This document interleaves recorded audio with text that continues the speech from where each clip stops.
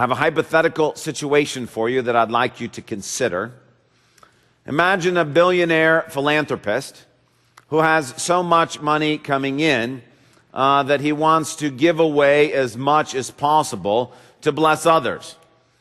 In order to do that, he wants to enlist your help. And the way this works is he's offering to provide for you $100. And that $100 is yours to spend as you see fit, but for the purpose of blessing someone else. And so when the need arises, you can use it to buy someone flowers.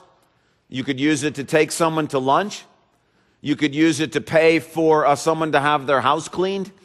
You can use it any way you want. But again, the primary purpose is simply to bless another person. Now, he's especially interested in blessing those who are suffering from discouragement or doubt or going through a difficult season or whatever that may be. But he's entrusting it to you. Now, as soon as that $100 is gone, he'll provide you with $200. Do the same thing. As soon as that $200 is gone, he'll provide you with $300. And the goal is that he would like you to prove yourself to be faithful in distributing this money to bless others in such a way that it can grow to the place where you're able to provide financially for a family to go to camp perhaps, or to help someone with their college tuition expenses, or to be able to provide a new vehicle to someone in need. Would you be interested in a position like that? Would you be interested in being able to do that? To be responsible for passing on blessings to someone and distributing those kinds of financial resources in the forms of gifts and encouragement and those sorts of things? Well, the reason I ask you that is that's a little bit of a parable that I wrote to try to represent a very real life situation that God is inviting us or wants to enlist us to participate in. And this morning we're going to talk about that. The details, of course, like with every parable, are different. But the main idea is the same. So take your Bible, please, and turn to 1 Peter chapter 4. 1 Peter chapter 4, and I want to share with you this very real life experience that God wants to enlist you and I to participate with him in. 1 Peter chapter 4, if you're using one of the church Bibles, page 982. 982. 1 Peter chapter 4. As we've been looking through the book of 1 Peter, chapter 4 is really set up to help us think through how we can endure suffering. Chapter 1 was about how God has called us and chosen us and given us a great salvation, that this world is not our home, that you can take this world but give me Jesus, that God has his eternal glory and dwelling prepared for us. Chapter 1 and chapter 2 then also talk about how we're supposed to live in light of that fact now, and live in such a way that others who do not yet have that hope can experience it. Chapter 3 really talks about the fact that if we live that way, if we live for God in a world that hates God, one of the inevitable consequences is that we're going to experience difficult times. We're going to experience suffering for trying to do what's right. We're going to experience suffering for attempting to live as Christians in a non-Christian world. And so chapter 4 is really focused on how do you make it through? How do you endure in the midst of difficult times? And we looked a couple of weeks ago at the most important thing for us as individuals as we think about difficult seasons of life and suffering and trials and tribulations, and that is to have the right attitude, to approach suffering for doing what's right with the right attitude, namely realizing that if you are going through something difficult in life, not simply because you're being punished for something you did wrong, but because you're trying to live life rightly, then know that you're on the right path. Know that you're headed in the right direction, that there's not some third path in which you get Jesus and a really easy life too. That you're right where God wants you to be. And he says that's the most important thing that each one of us individually needs to have as we face trials and suffering. But last week we talked about there are things that we can do for others when we see them going through a difficult time. And we said the first and most important thing we can do for someone else is to pray. But we didn't spend a lot of time talking about that because I think most of us understand that. Instead, we saw how through hospitality, inviting others into our home, sharing our life with them, that turns out to be a foolproof way to help those who are dealing with difficult times and suffering.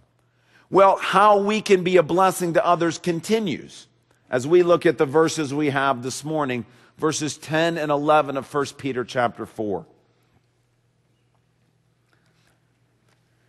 Each of you should use whatever gift you have received to serve others, as faithful stewards of God's grace in its various forms. If anyone speaks, they should do so as one who speaks the very words of God. If anyone serves, they should do so with the strength God provides, so that in all things God may be praised through Jesus Christ. To him be the glory and the power forever and ever. Amen. Now look in verse 10 as we begin, and find the word steward. Can you find the word steward near the end of verse 10, actually somewhat in the middle of verse 10? That word steward is normally used in connection with finances. That a steward is someone who manages another person's money. It's used this way in Luke chapter 16 when Jesus talks and tells a story, a parable of a rich man who has a steward that manages his money for him. And what the steward does is he's responsible for spending the rich man's money in the right way. He's responsible for the money that comes in. He's responsible for the debts that are owed to the rich man. And his steward is the one who's in charge of his financial situation. An analogous situation today might be a money manager with power of attorney. Someone who has the ability to make decisions about how money is saved, how it's spent, how it's invested, all of those kinds of things. That's what the word steward means. And what Peter says is that you and I are stewards. But what we're stewards of is not money per se. Notice what he says we're stewards of. Faithful stewards of God's grace. Faithful stewards of God's grace. In other words, we have been made managers of God's grace. Now, as you hear this phrase in these two verses, what Peter means for us to do is to read these two verses in light of the two verses that we say every week here at the end of our services that come out of 1 Peter 5. Listen, you're very familiar with these. The God of all grace, who called you to his eternal glory in Christ, after you have suffered a little while, will himself restore you and make you strong, firm, and steadfast. To him be the power forever and ever. Amen. Now in 1 Peter 4, verse 10, Peter's talking about us as stewards of God's grace. In 1 Peter 5, verse 10, Peter is talking about the God of all grace. In 1 Peter 4, verse 11, he ends with, to him be the glory and the power forever and ever. Amen. 1 Peter 5, verse 11, he ends with, to him be the power forever and ever. Amen. These two passages, our passage and this passage, go together. And what this passage is saying is that God is the God of all grace, meaning that he has an infinite supply of grace.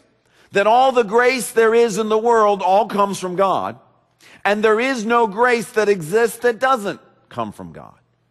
And 1 Peter 5 tells us that God wants to use His grace to help us in the midst of suffering. That He wants to use His grace as we go through suffering to help make us strong, firm, and steadfast. Well, what 1 Peter 4, 10 and 11 is saying is it's telling us how that happens.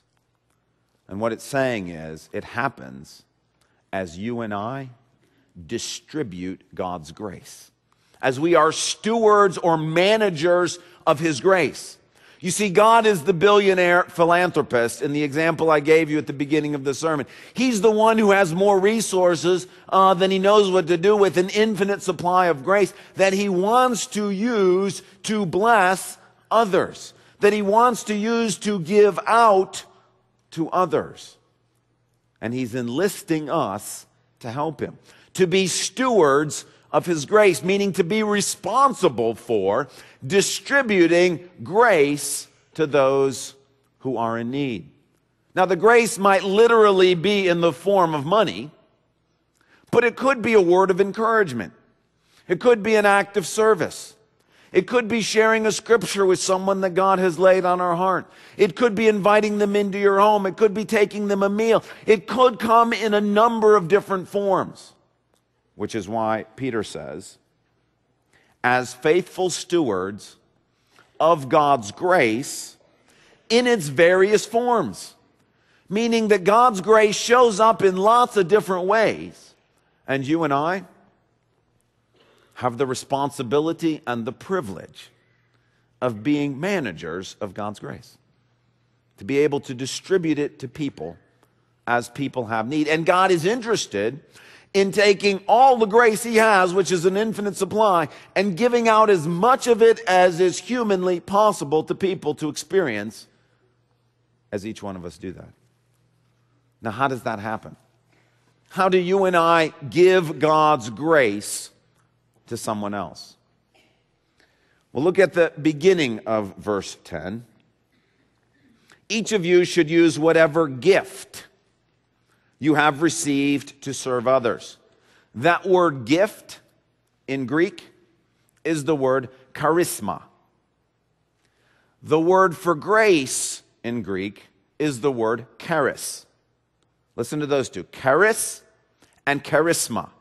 They're connected words. The word for gift and the word for grace are related to one another. And the idea here is, as Peter is saying, God has given to everyone who's a believer in Jesus a grace gift, meaning a gift by which and through which we can distribute His grace to others. Now, this is referring to what we call in other passages spiritual gifts. Romans 12 is one of the more famous passages about spiritual gifts. There, Paul says, we have different gifts, same word, according to the grace given to each of us. If your gift is prophesying, then prophesy in accordance with your faith. If it is serving, then serve. If it is teaching, then teach. If it is to encourage, then give encouragement. If it is giving, then give generously. If it is to lead, do it diligently. If it is to show mercy, do it cheerfully. Paul is saying, and Peter is saying the same thing. We have been given by God spiritual gifts which allow us, whether in teaching or in leading or in showing mercy or encouragement, to distribute God's grace to others. That's the way in which we hand out the $100 of grace in whatever form we may have it to give. Now, it's important that Peter says, just like Paul did, verse 10, each of you. This is not something that's limited simply to people who are pastors, or people who are Sunday school teachers, or people who have been Christians for a long period of time, or people who have been part of the church for a long period of time.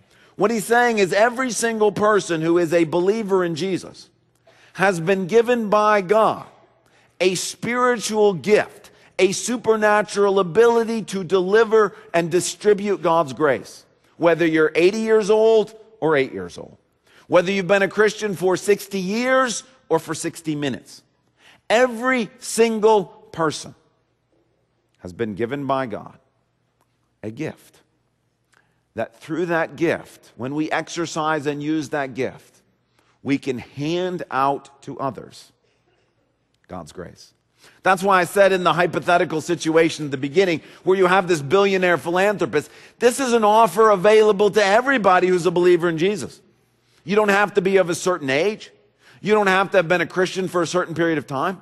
You don't have to have a certain temperament. You don't have to have a certain set of abilities. You don't have to have a certain set of a willingness.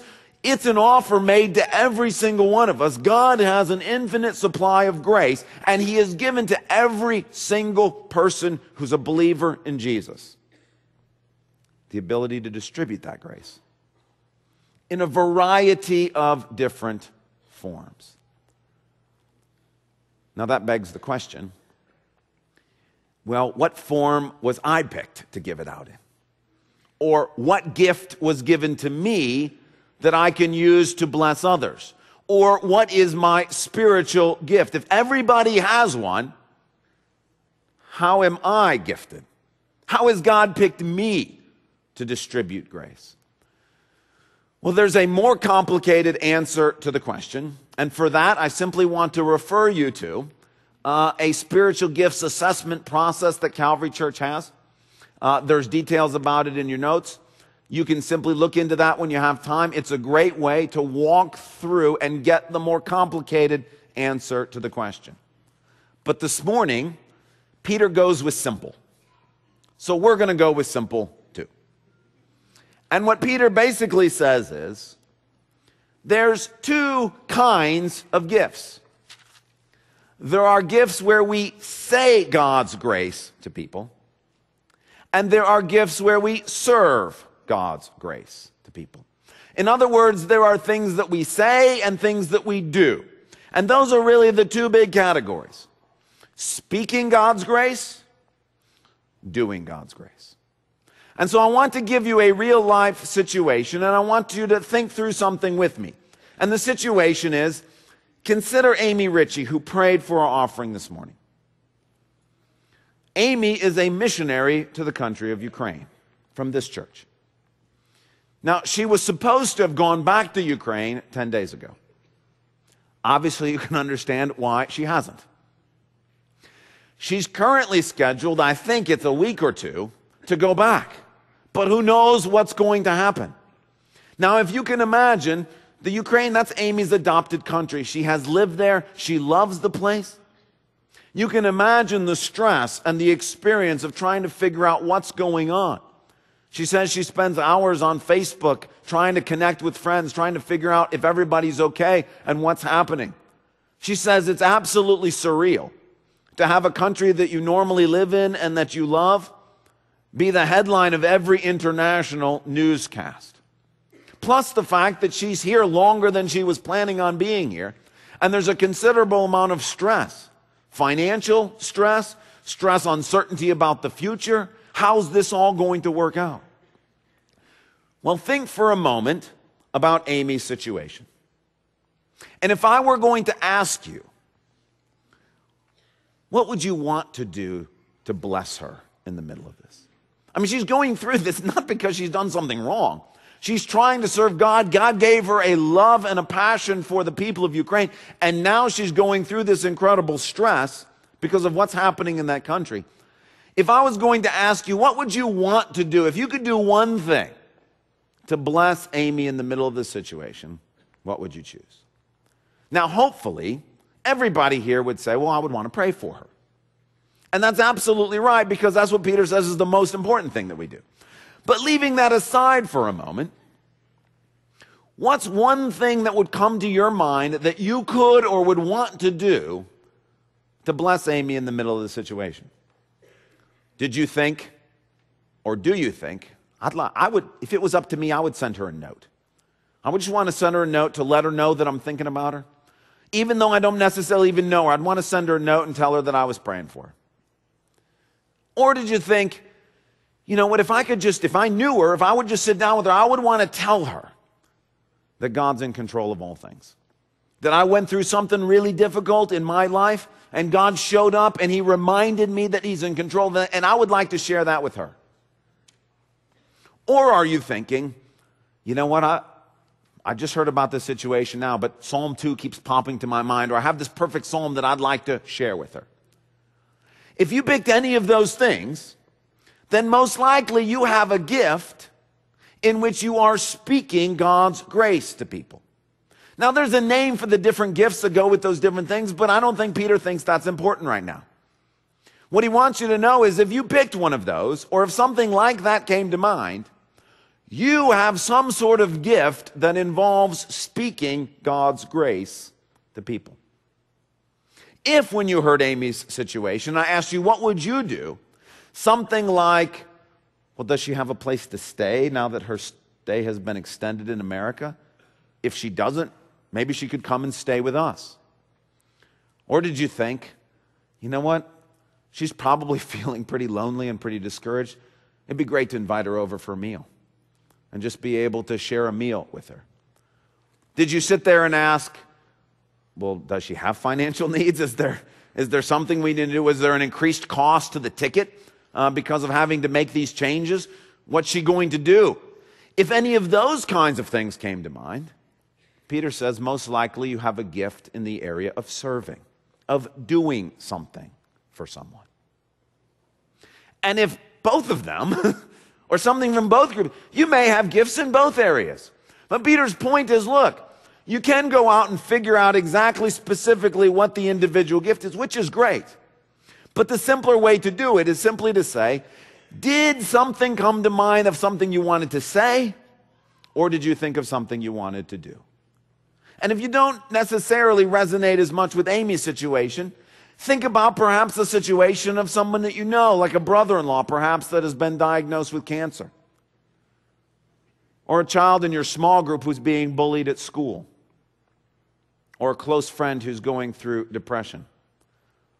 What's come to your mind about how you'd like to help them? I mean, we all want to help people who are in the midst of difficult situations. Have you thought, if I could just get them to come to church and get to experience God's presence here and the worship that happens and they could meet the Lord, that's what I want to do? Or have you thought, I just want to go over and put my arms around them and just hug them and just sit with them and let them know that I'm there and maybe not even say anything.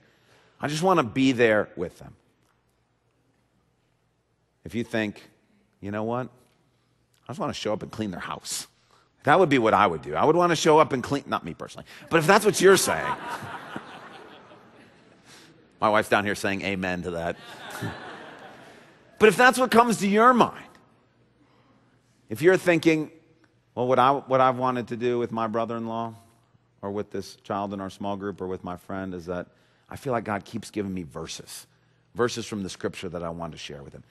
Whatever it is, whatever comes to mind, if it's something that you would say to someone, then Peter's saying you have been gifted by God to speak God's grace into people's lives. And if it's something you would do for them, Peter's saying you have been gifted by God to serve them grace.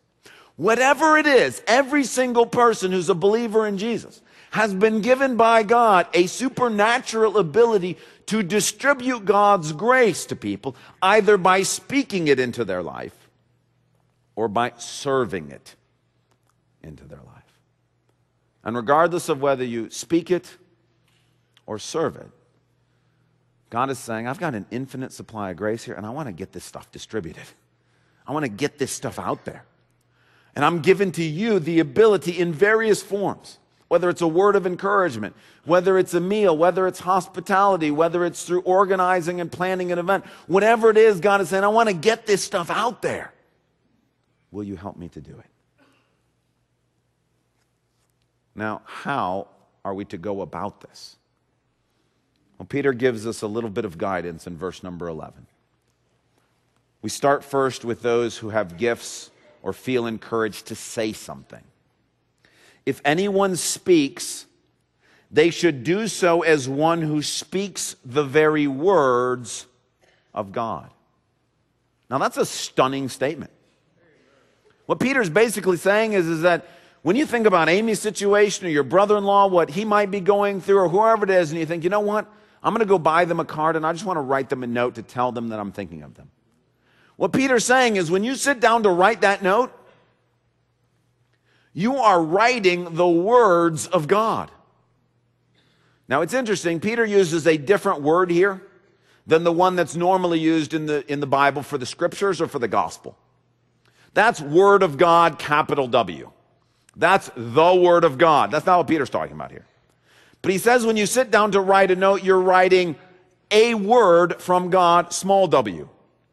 Meaning it's from the Lord to that person. It's not on par with the scriptures. It doesn't have any level, that level of authority, any of those kinds of things. But what Peter says is, look, realize that when you sit down to write that note, you're not just putting down whatever comes to mind or whatever you feel like. You're actually writing a word from God to that person. And if you think about that person that's going through that difficult time and you think they need to hear from the Lord, God is saying back to you, well, sit down and start writing that note. And when you write it, what you will be writing them is my words to them. And most of us have had this experience. In fact, I dare say all of us have had this experience, where someone has sent us a note, someone has written something to us, and you're reading it, and it's like God himself is there saying, I love you. Don't be afraid, I'm with you. That's what Peter's saying is, look, understand how powerful this gift is.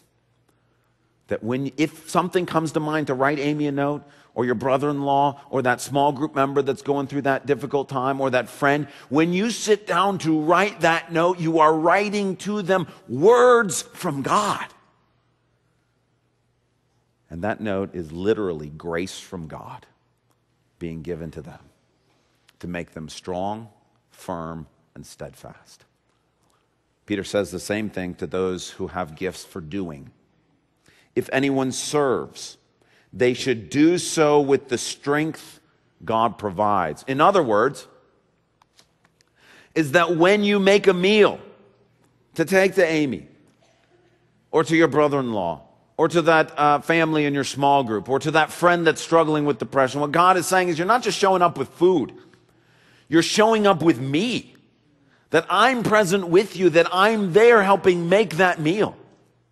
That it's not simply ingredients and spices that are going in. It's me that's going into that meal.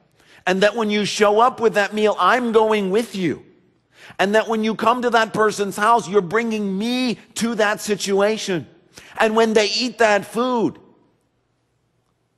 God is going to work through that in a way that expresses grace to them. And God says, I will give you the strength to do it. And Peter's point is, look, if we were just writing notes of encouragement because we were happy people, if we were just making food because we loved cooking, nothing really great's going to happen. But God is saying, look, I have gifted you so that when you sit down to write that note, I'm going to speak through it. Or when you sit down to make that meal, I'm going to be cooking it in and through you. And when those are given, you will be distributing grace to people.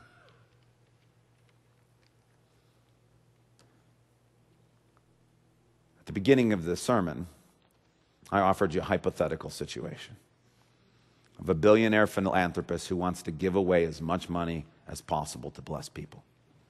Obviously, as a parable, it falls far short of the actual truth. The actual truth is we have a God of infinite grace who wants to distribute grace to every single person in this world. And the question I want you to consider and that I need to consider is if you're a Christian, you walked in here with $100 worth of grace in your pocket.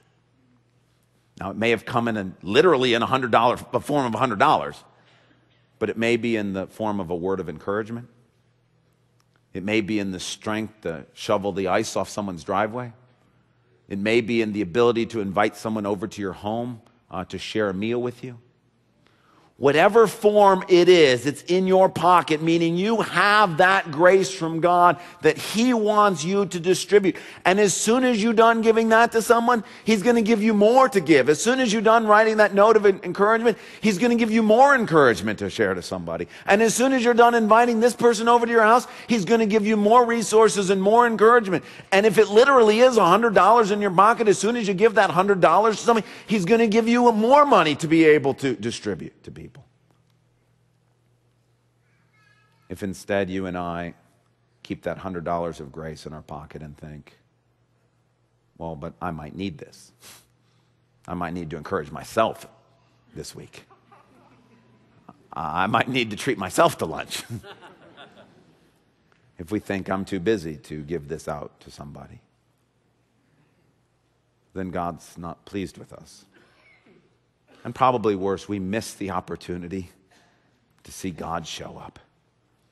So you're going to walk out the doors today, and right next to you, behind you, near you, are going to be people who are suffering. People are going through difficult experiences. In your pocket is the grace they need to know that God loves them. And so the question is, what are you going to do with it?